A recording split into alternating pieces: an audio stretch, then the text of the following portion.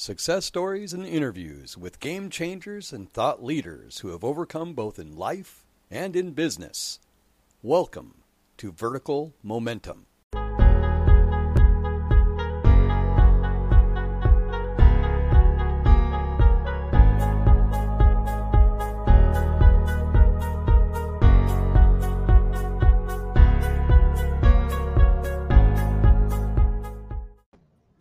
Hey guys, welcome to Vertical Momentum, a Monday night edition. First time ever using StreamYard, and I just want to thank Christopher for hooking me up and teaching me all this stuff.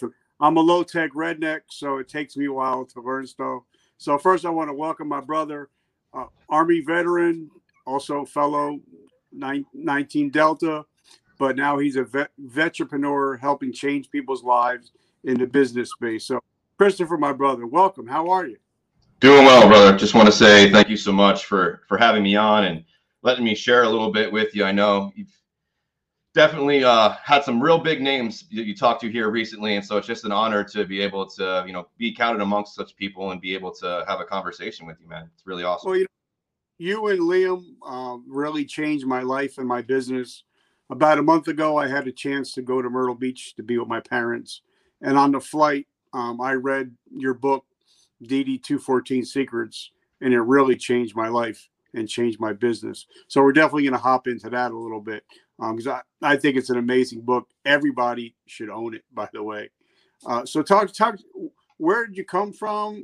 What state were you born in? And what kind of little boy were you? What kind of kid were you? Yeah, go back to the roots. Sounds good. Yeah. So I was born and raised in the Catskill Mountains of New York. I was actually born in the town of Catskill before they closed down that hospital. I spent the first 17 years of my life growing up in those mountains. For all extensive purposes, I had an amazing childhood. I didn't really want for anything. I did well in school until about 14 years old. I guess we all have a phase we go through, right? And so mine was at 14. Found out some information about life and my parents and things like that kind of flipped my world upside down. And I guess you could say I kind of rebelled because of it. So at 14, I stopped taking school so seriously, started getting more involved in the party scene. And I lived in a really, really small town. So there really wasn't much to do besides bonfires and drinking in the woods anyway. So got into that scene pretty early. Ended up affecting a little bit of my schooling. And my parents decided, if you're going to continue down this path, we're not going to, help you to go to college. So despite them, I graduated at 17 and had them sign the paperwork so I could join the Army. So what was it? Because I love to hear everybody's recruiting story. What was it that made you want to join the Army and not the Navy, the Marines, or anything else? Mainly family history, I would think. So my grandfather on my mother's side served in the Army. My grandfather on my father's side, he was a submariner in World War II, so he was Navy. But one of my dad's really good friends growing up, my dad was in and out of the rooms and still is to this day. And so a lot of his friends from AA, I got to know really well and call uncle. One of those gentlemen was a guy named Vernon, and he was a combat engineer for the Army. And I literally looked up to that gentleman and a lot of the things that he was able to accomplish in his life before he had a pretty bad bout with addiction. And his oldest son joined the military. Unfortunately, he died in a car accident and was taken from us very early. But I had a lot of representation of like when someone did something really well in their life, it usually stemmed from the discipline they gained inside the service. And so when 9/11 happened, I was still in school. I was still in high school. And it kind of shook me at the core. I lost family in the trade towers, and it was just at that point, college wasn't going to be a thing. I was angry. I wanted to go get some revenge. So when it all said and done, a recruiter actually called me, and I went and checked it out. And from there, I was like, let's do this thing. So went and, did the ASVAB and scored pretty well, but decided I wanted to do combat arms anyway, but chose recon instead of just being a grunt. So what made you decide, because, a lot of people that they score high on their ASVABs, they usually try to stay away from 11 Bravo, 19 Delta. They try to do something else. So what made you want to go into combat arms? Was it just to be able to exact some revenge and kick some ass? You know, it's funny because not many people ever ask me that, and it's something that most people probably wouldn't peg me for. Growing up, I've been an animal lover my whole life, and I can still remember the exact point in my life where I wanted to be a marine biologist. Like that was my goal. I went to a Shamu show when I was very, very young, and I watched everyone swimming with the orcas back when they could, back before we knew any better. And I was like, that's something I really want to do. And I told my father that.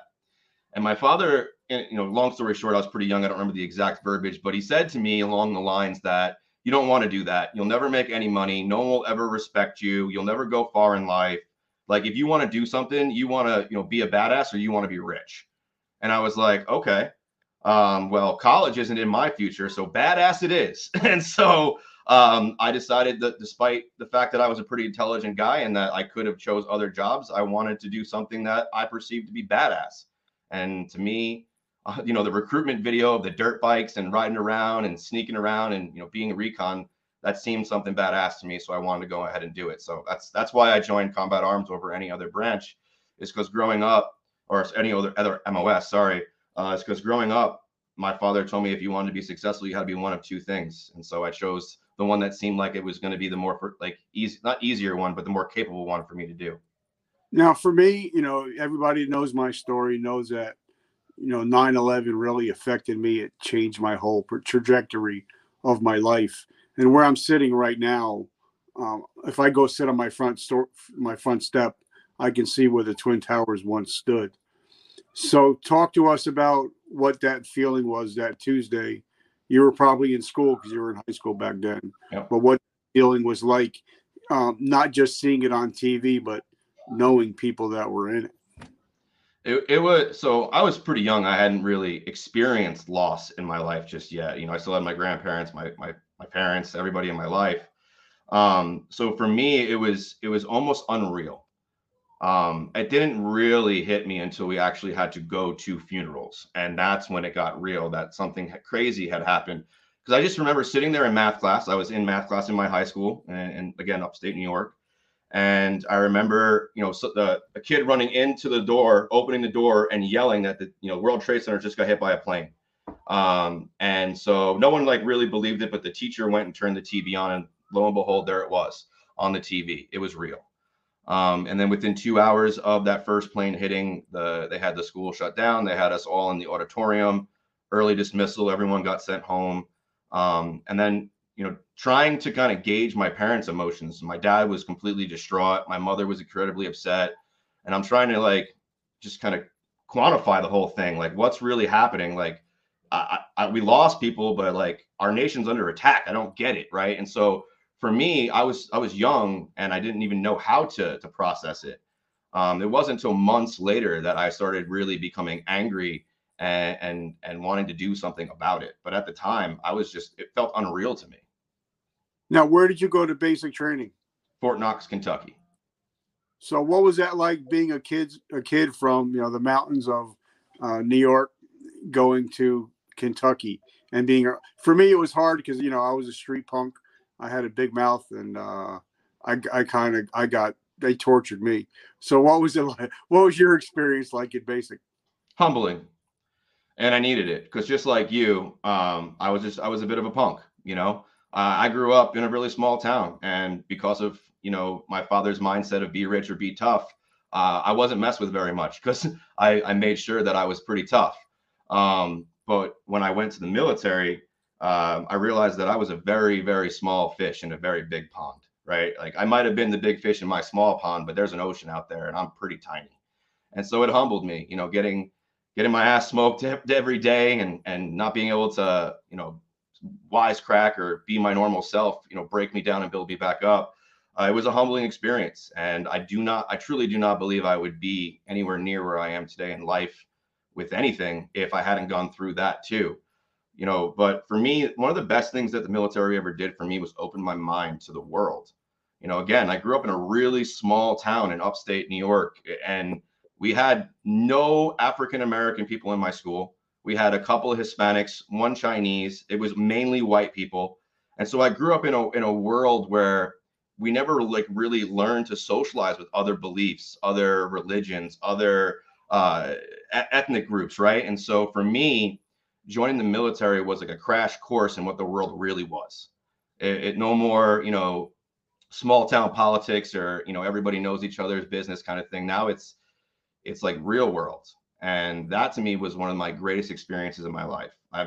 To this day, it changed me. It changed who I was and how I looked at the world. And I'm forever grateful for that. So after you get out of, did you get deployed at all? Yes. Yep. So in 06 to 07, I was in Afghanistan. I served with the 371 Cav at a 10th Mountain. I was part of Bravo Troop, and we did serve over there. Ultimately, I did not make the full tour. I was injured in August 14th of 2006, flatlined due to respiratory failure, and was medevac to Germany. I was there on life support for about a week before I finally woke up. Sent me back to Walter Reed immediately after that, and then within a few months, they had me out of the, completely ETS'd out of the Army. So now for me, I've talked to hundreds of people on this show now, and a lot of them, when they get out, not only do you lose your job, you lose your camaraderie, and you lose your mission. And for a lot of people like myself, we go down a deep, dark hole. What was your transitioning like? I guess, the self-fulfilling prophecy of the veteran, unfortunately. When I first got out, I had, I have a TBI, which doctors and neurologists told me that good luck, being successful, good luck controlling your emotions, good luck remembering things. Like I was basically fed this plate of good luck, good luck with life now. And that I should be really fortunate that at least the government's going to pay me for the rest of my life. I'll collect a disability check. That was my send off from the military. And so along with 11 pills a day that they had prescribed me at that time. So, to say that I self-destructed, that I was a walking nightmare of a person would be an understatement. For the better part of a decade after I got out of the military, I was abusing drugs. I was drinking my life away. I was getting in fights. I was getting arrested. I wasn't being a very effective member of society at all. If a member of society that'd be a stretch to even say that. Most of my time was spent locked in my house. And when I did go out, it's probably because I was drunk or on some sort of, Xanax or other chemical, and usually resulted in me getting in trouble of some sort. So it was not a very pretty picture. I was 19 years old when I got hurt overseas. I had no college education, no real world experience. And I was told by doctors that, good luck. So for me, I had no future. There was no light at the end of the tunnel. I was lucky to be collecting a disability check. That was what I accepted. I'm very fortunate and grateful to this day that there are people in my life who cared about me enough to not let me accept that for the rest of my life.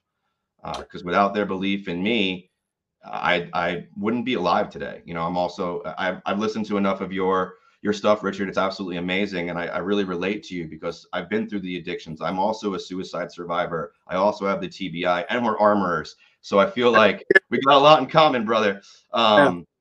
But yeah, for me, for the better part of a decade after I got out, it was drug addiction and any kind of self-destruction I could get myself into. And I'll tell you, I did group therapy. I did individual therapy. I did medications. I did it all. In my mind, I was trying to get help. But at the end of the day, for me personally, and I'm not going to say this is a cure-all for anybody, but this is what worked for me.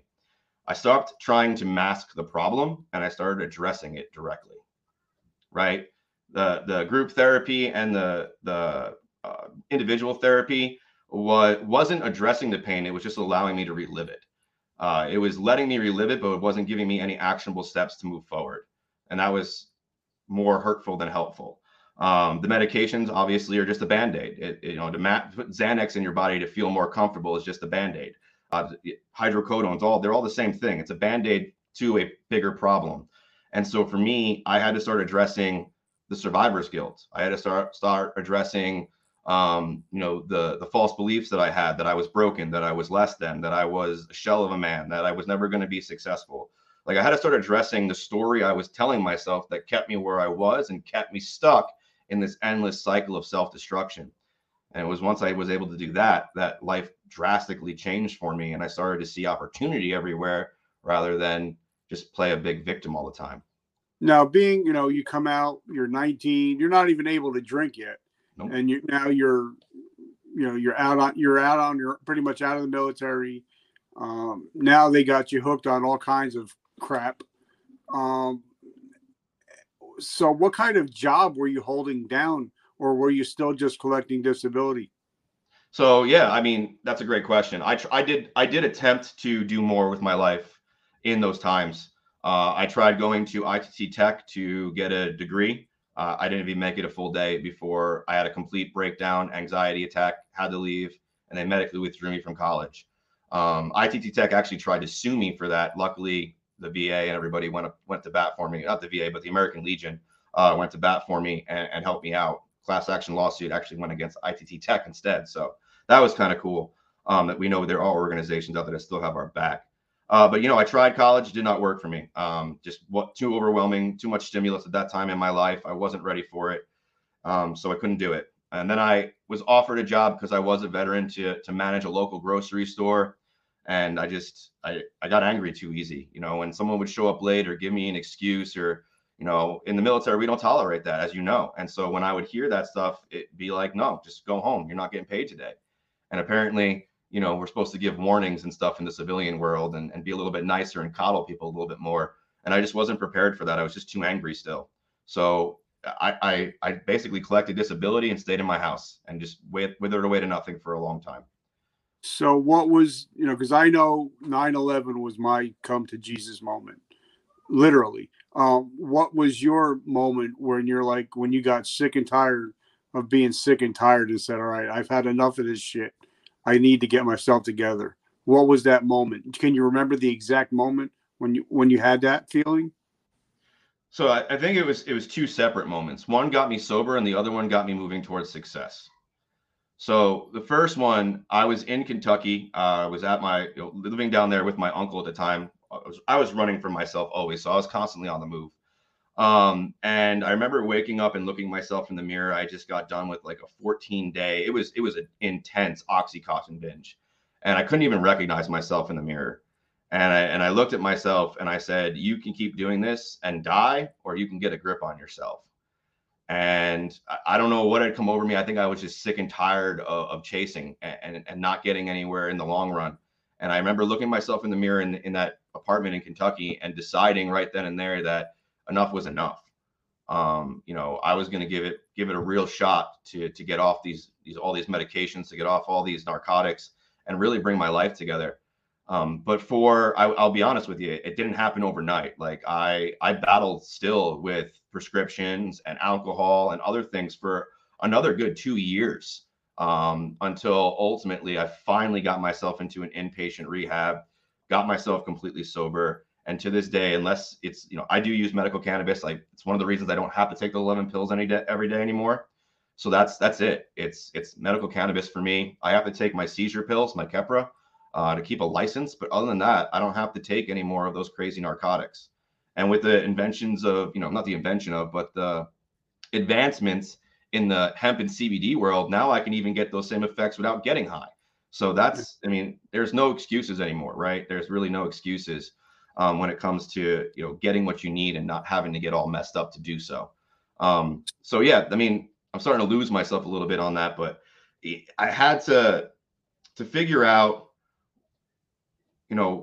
what I really wanted in life. And so I got myself sober, and then my wife now became my fiance then. She was moving to Arizona. She was actually looking to move so that she could finish her degree. We went cross country together and decided to move to Arizona. Moving to Arizona was the culmination of getting off those 11 pills, actually getting on a medical marijuana program, changing my life around. We got pregnant with our first son. I have 3 children now, but my oldest just turned 7 a couple of days ago. And we got pregnant with him. And that was the real turning point for me.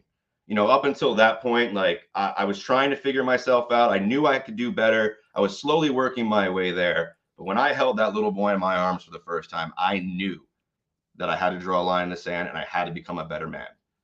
And I just didn't know what it looked like. I just knew that I was done. And so I didn't, I wasn't even drinking. I stopped doing all of that stuff. And it was at a barbecue, hanging out with a buddy, a really good friend of mine, and he asked me to start a business with him. And didn't believe I could do it, have no college background, no business training. And so I was like, yeah, that's funny. Why would you want me? But I brought it up to my wife, and my wife said, you should do it. She said, you would be awesome at that. You should do it. And so with their belief in me, because I didn't have any in myself, I decided to become an entrepreneur. That was 5 years ago now when I started my first business. That business was mobile auto glass repair and replacement right here in Arizona, where I live now. And we did really well. We did over 6 figures that first year. We were, staying busy with work. The problem for me was that I was always busy with work. Like I was literally handcuffed to that business. There was no way I could walk away, to the point where even though we were making really good money and living a successful life on paper, I was sending my family on vacations without me. And it all came to a culmination, ahead, if you will. My oldest now, he was 2 back then. He walked into my office and he said, Daddy, why don't you want to play with me? And I lost it. I lost it. I started bawling. I was trying to figure out where I went wrong. Because like I said, on paper, I'm successful. I own a business. I'm married. My kids are healthy. We own our own home. Like everything, like on paper, screams success. I've made it, but I'm completely hollow inside, and my family doesn't even know where I exist. And so that's when I decided that I didn't really decide in that moment. I'll be honest with you. The universe seems to always provide me with an answer when I'm willing to listen. And, some people, everyone has their own belief systems. And I believe that the universe provides. When you ask, the universe provides. And I was actually talking to my son about this morning. I said, be careful what you ask for, because you're always going to get it. All right. So in that moment of me bawling my eyes out and trying to figure out where I went wrong and how I could do something better, more effective in my life, an ad showed up on YouTube. Literally, the music that I was listening to in the background on YouTube stopped, an ad popped up, and it was for a company that was teaching the skills of digital sales and marketing. I was listening intently. I loved everything I was hearing. It made sense. I knew that if I could figure it out, it would be the answer for me. The problem was the course cost $10,000, and I did not have that money. So I talked to my wife about it, figured some things out. We had really good credit. So I ended up taking out a loan. I ended up getting a loan, 6 months interest free, borrowed $2,000 from my sister for a down payment, dropped the down payment, grabbed the loan, jumped into that education, and it completely changed my life. To this day, it is the skill set that I call my occupation. It has made me over $1 million online, and it's what I teach veterans to do every single day to do it for themselves. It's been a godsend. All right, so now we'll talk about business a little bit. A lot of times, we're both involved in some of the same groups. I'm involved in OVF now. Thank you. And I'm glad to be part of the inner circle. But a lot of times when somebody gets out of the military, they want to start a t-shirt company, hat company, liquor, or coffee. And then 6 months later, they're $10,000 in debt and don't know what the hell just happened. And I think one thing, like one of my friends, Stephen Kuhn, always says, if you don't have a business plan, you don't have a business, you have a hobby. And I think one of the good thing about, like JLD was talking about yesterday, is when you're in the military, we know how to write an op order. We know how to follow an SOP. But when we get out and start our businesses, we forget how to write an op order or an SOP. So talk to us about some of the things you've seen since you've been an entrepreneur for the last 5 years, the people that are successful and the people that are not so successful. Yeah, I love this question, Richard, because success is not a fantasy. It's not a mystery. Success is a science, and there's a proven formula that you can follow to achieve it. We talk about it in the book. Other people have talked about it. It's nothing new. It's just how can you relate to the information, absorb the information, take action on the information, right? Because the information is tried and true since the beginning of time. You need to have a strong why to get anything going, right? Number one thing, businesses, 80% of businesses fail. Why? Because they didn't have a strong why. Like they started with the how and the who and the what, but not the why. And, I'm not the one who invented this whole thing. Like I said, it's been tried and true since the beginning of time. But what I have seen is that every successful business that I've personally worked with or studied has started with a why. And that why will evolve over time, but it's always the leading factor in the driving force in everything that they do. Another big thing that I see between the successful and the non-successful, it is their ability to take instruction and apply it. One thing that I think is like an epidemic, like a true pandemic, to kind of steal the word for a minute, is that we live in the information age, but we've never been so ignorant. Yeah. It's insane how much information is available to us if we're willing to pursue it. But so many people would rather just take the easy route. So many people would rather take someone else's opinion for it, or read someone else's review of it, or, it would literally take some people another 15, 20 minutes of their life to do a little bit more investigating, a little bit more research on their own to really come to a real conclusion. And so, I find that when it comes to successful people and non-successful people, it really comes down to, their why, and then their willingness to actually think for themselves and go out there and apply what they learned. Like I was interviewing a gentleman the other day where he actually sets up like Tony Robbins events and, Gary Vaynerchuk's events. And he says he sees the same people coming back year after year to see Tony and Gary, and they never act upon what they're being taught. He called them, I forget, event junkies. Mm-hmm. So, like when I got your book, I mean, like now from whenever, like I got your book and I got JLD's book the same weekend. So I was just studied my ass off. But, if you get a book and you just read it and you don't apply it, it's no good. It's like watching a movie. Just once you watch a movie, it's over. You see another one. But your book wasn't like that. And I think one of the biggest thing that hit me, because it was like you and JD were talking in one ear. You, JD, and Liam were in my head for like 5 days. Scary place to be. It's an honor. But what you guys talk about in the book, DD214 Secrets, was, and just like JD was talking about, sometimes you have to go an inch wide, but you got to go a mile deep. Mm-hmm. And you have to figure out, like you said, you got to figure out who your avatar and your perfect customer is. And I think that's where 90% of the people that own businesses, they don't know who they're marketing to. They're just like in the military, you pray and spray. But I think in business, you got to be a sniper. Agreed. So talk to us about, like for me, I had to, after you guys all got in my head, I had to figure out who my perfect avatar was, into including making a name up for him. So now everything I do is for Craig. Yeah. So talk to us about having to niche down until it hurts. Yeah. So, I mean, I love that you named it, because we also have Joe, and then we also have James. We have 2 J's, 2 different avatars who we talk to, right? Because we do 2 different things. We help veterans who are without purpose, without mission, without that drive after the military, without a way to get moving forward. The book and the courses and everything that we build is to help that person, right? But we also have people like Chris Wilson who have a business now and are looking to take that business to another level, right? And so we help them with that aspect as well.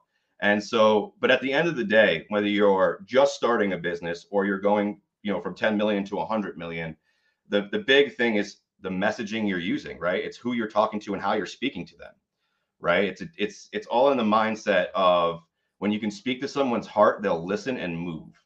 So one of the things that we talk about really heavily inside of the inner circle coaching of OVF is being really specific on your dream customer.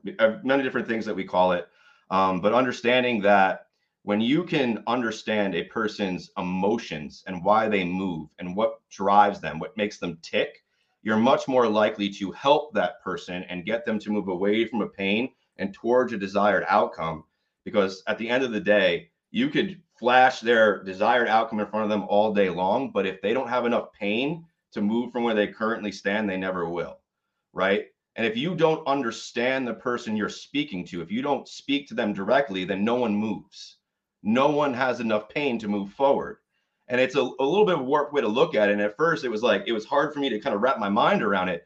But I've been doing this marketing thing long enough to understand that if you want to help people, you have to raise the pain level enough for them to actually move somewhere, because 90% of the people won't until that pain is enough.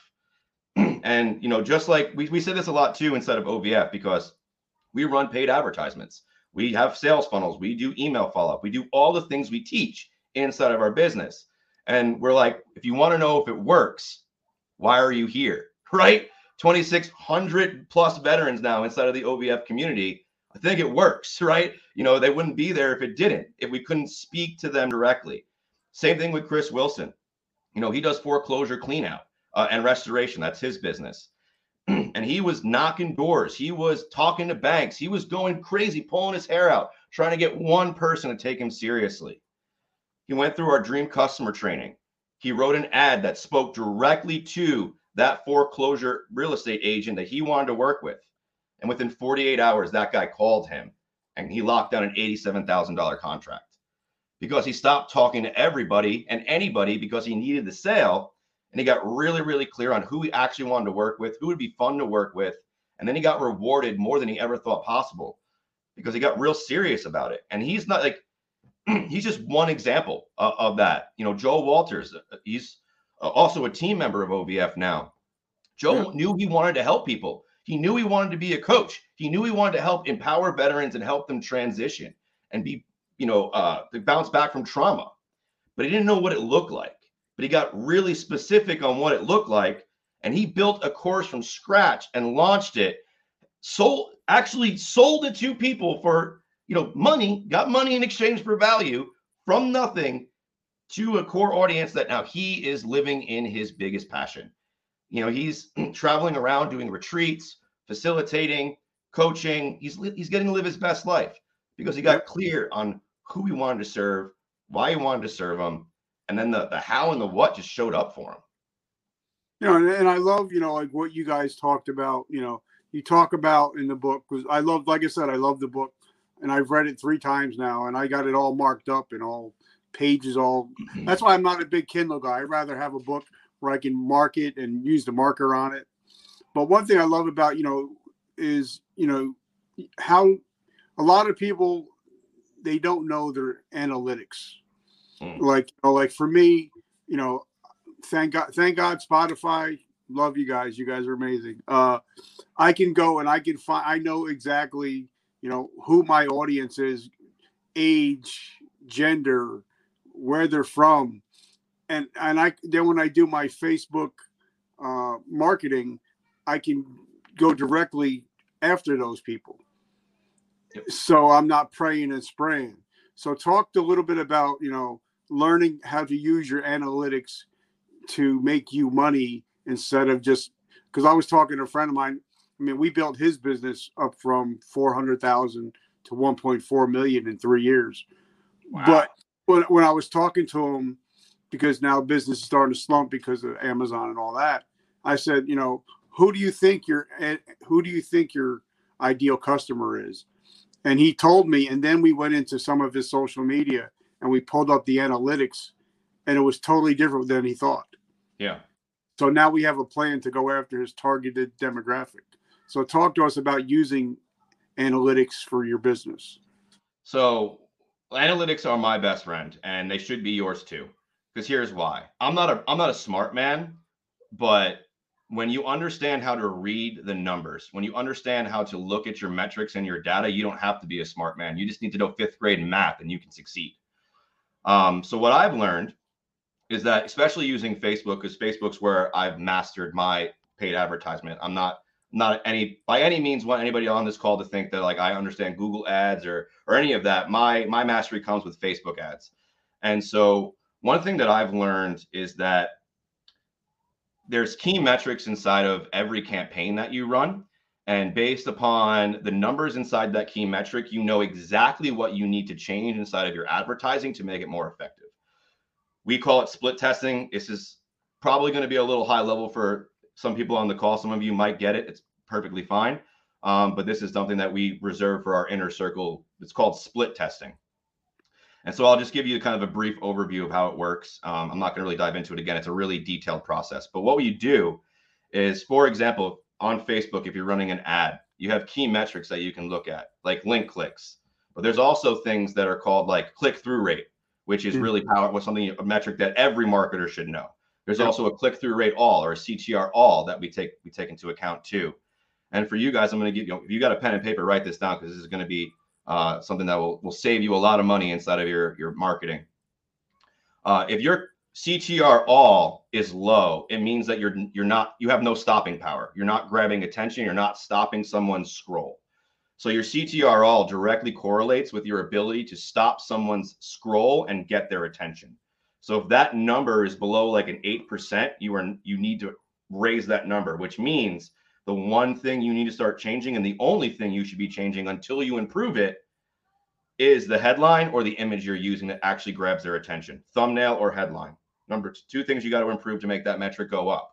Once that metric goes up, everything I do flows, right? Everything is a funnel to me. So everything has to flow together. So it starts with my ability to stop someone and get their attention. That's my CTR all.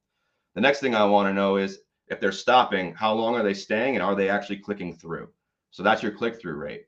On average, most businesses, you're going to have like a 1 to 3% click-through rate if you're doing well. Above a 3% click-through rate, you're doing better than 90% of the business on Facebook. All right. It's not, these are games of large numbers. These are not like set it and we're good to go. Like, we have to adjust and use data to really hone ourselves in and laser focus our ads.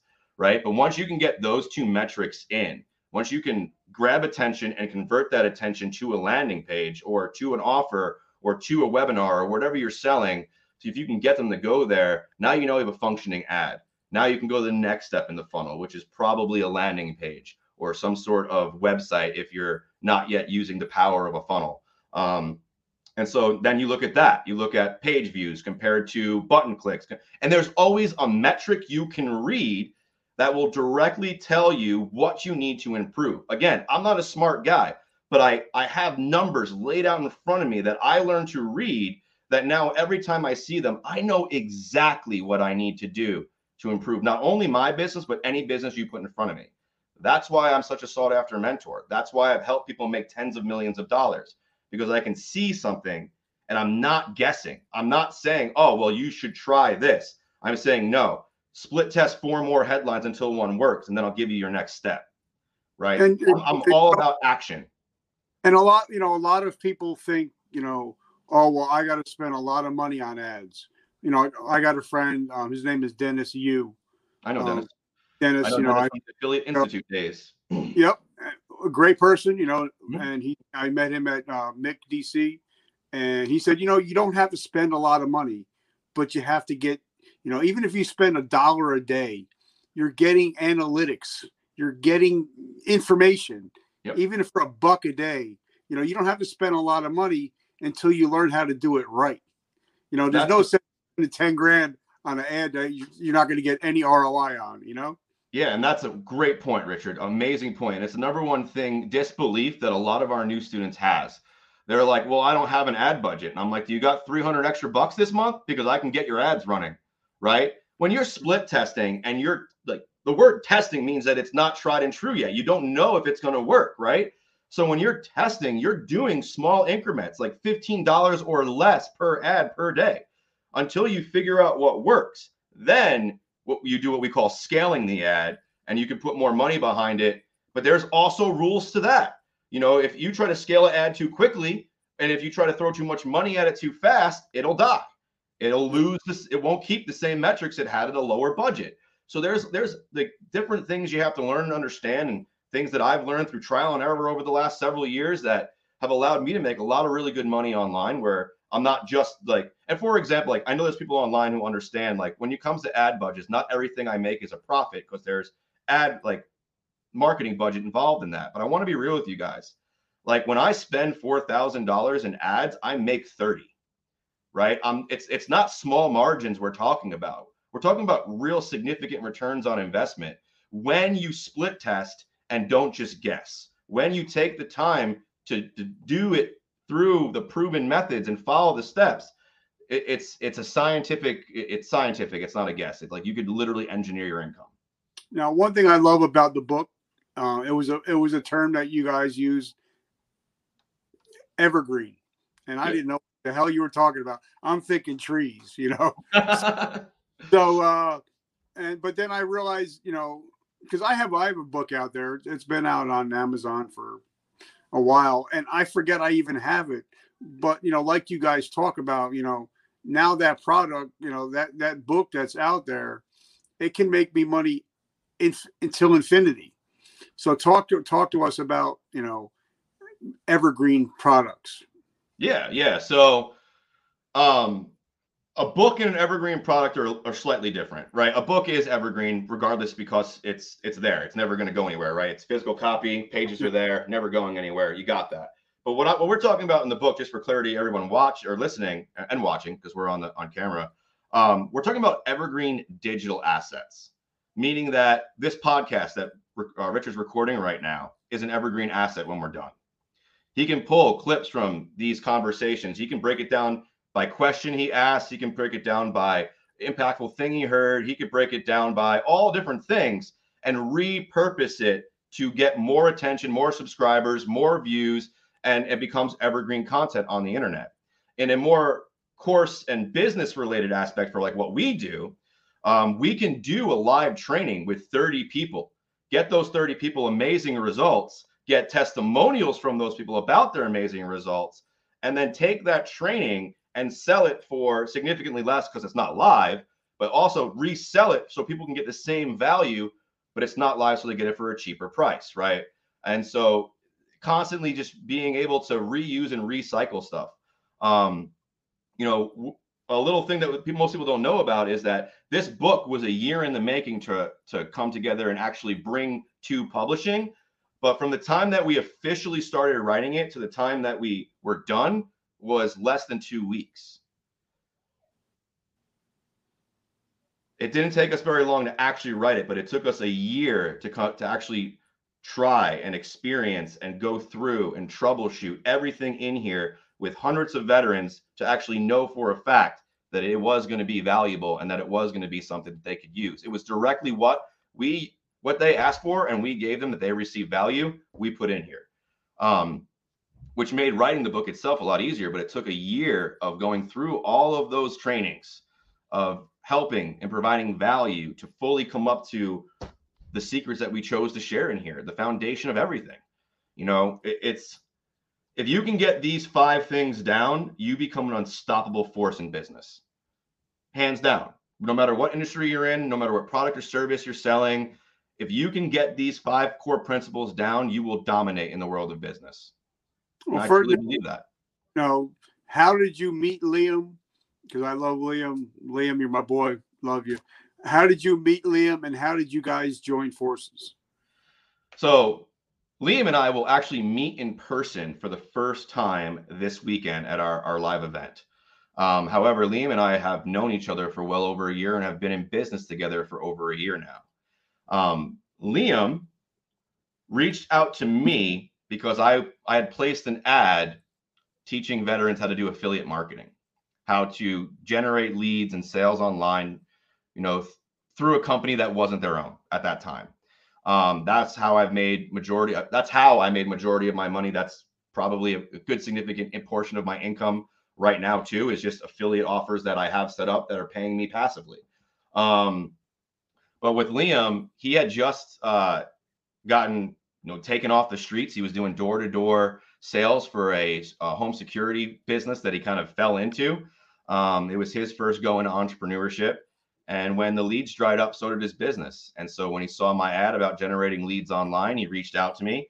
And at the time, couldn't afford the program I had going on. I'm a true believer that I want to help everybody, but if you don't have skin in the game, you never take it seriously.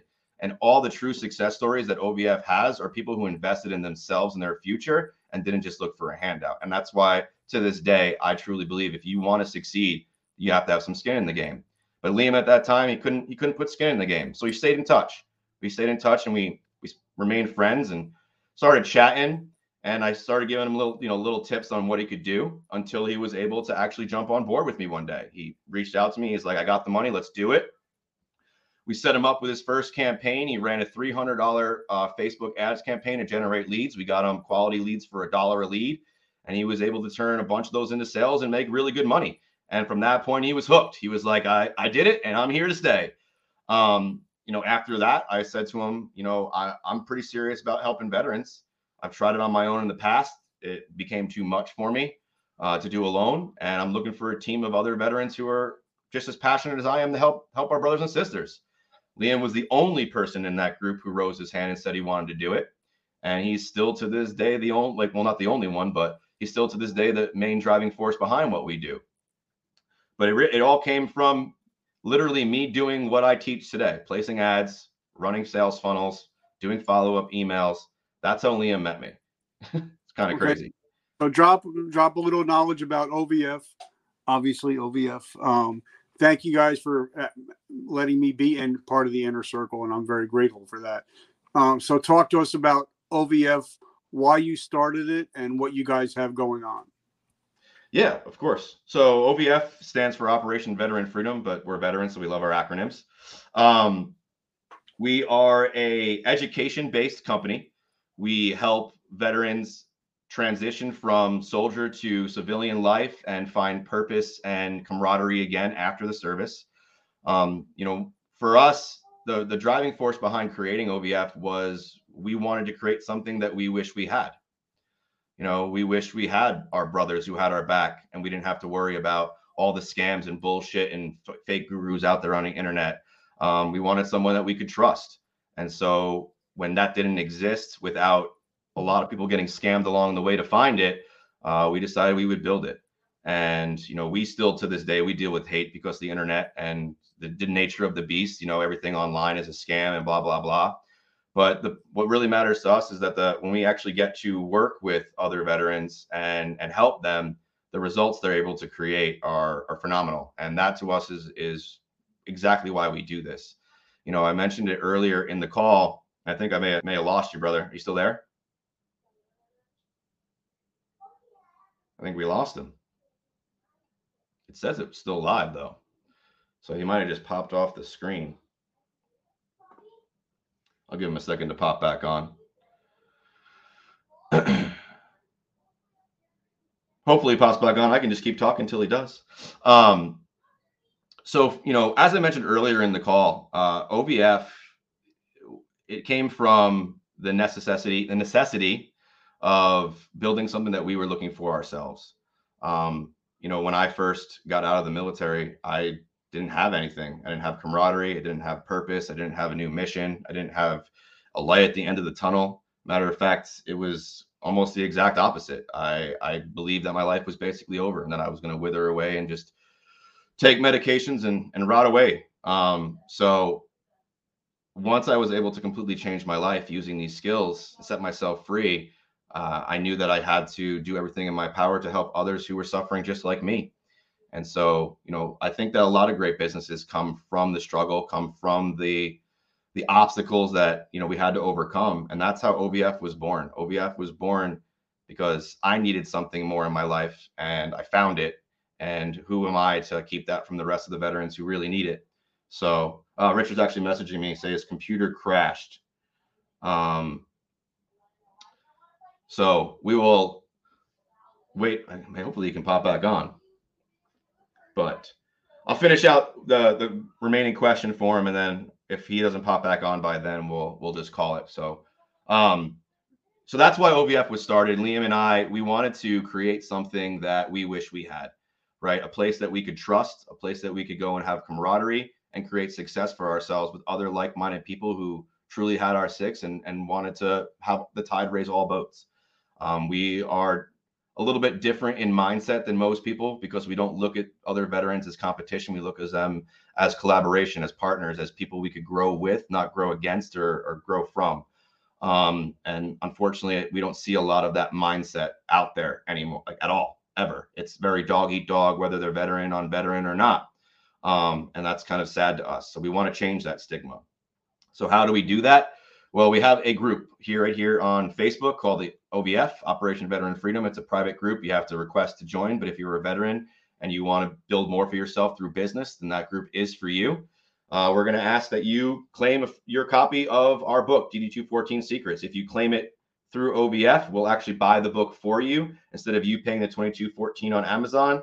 And all we ask is you pay the shipping and we'll ship it right to your door. That's step one for every veteran right there. Those are the four foundational skills that can create success for anybody. And so that's where you would start. But like Richard says, we have an inner circle. We have other things going on.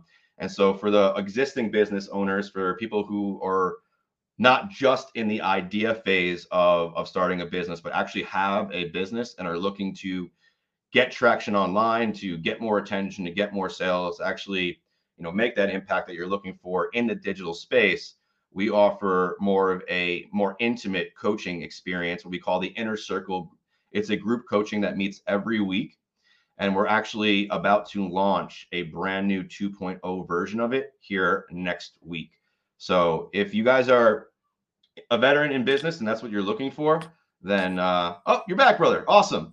I don't know what the heck just happened, but you're all good. I figured I would finish answering your question. And if you pop back on, we were good. And if not, I would call it. No. But I was just, sharing that the reason OVF got started is because we wanted to build something that we wish we had when we first got out, something that we could trust, that was, a step-by-step Barney style cookie, like just follow the steps and you'll get where you want to go kind of thing. And so that's what we built. And so shared a little bit about the book, shared a little bit about the Inner Circle, and here we are.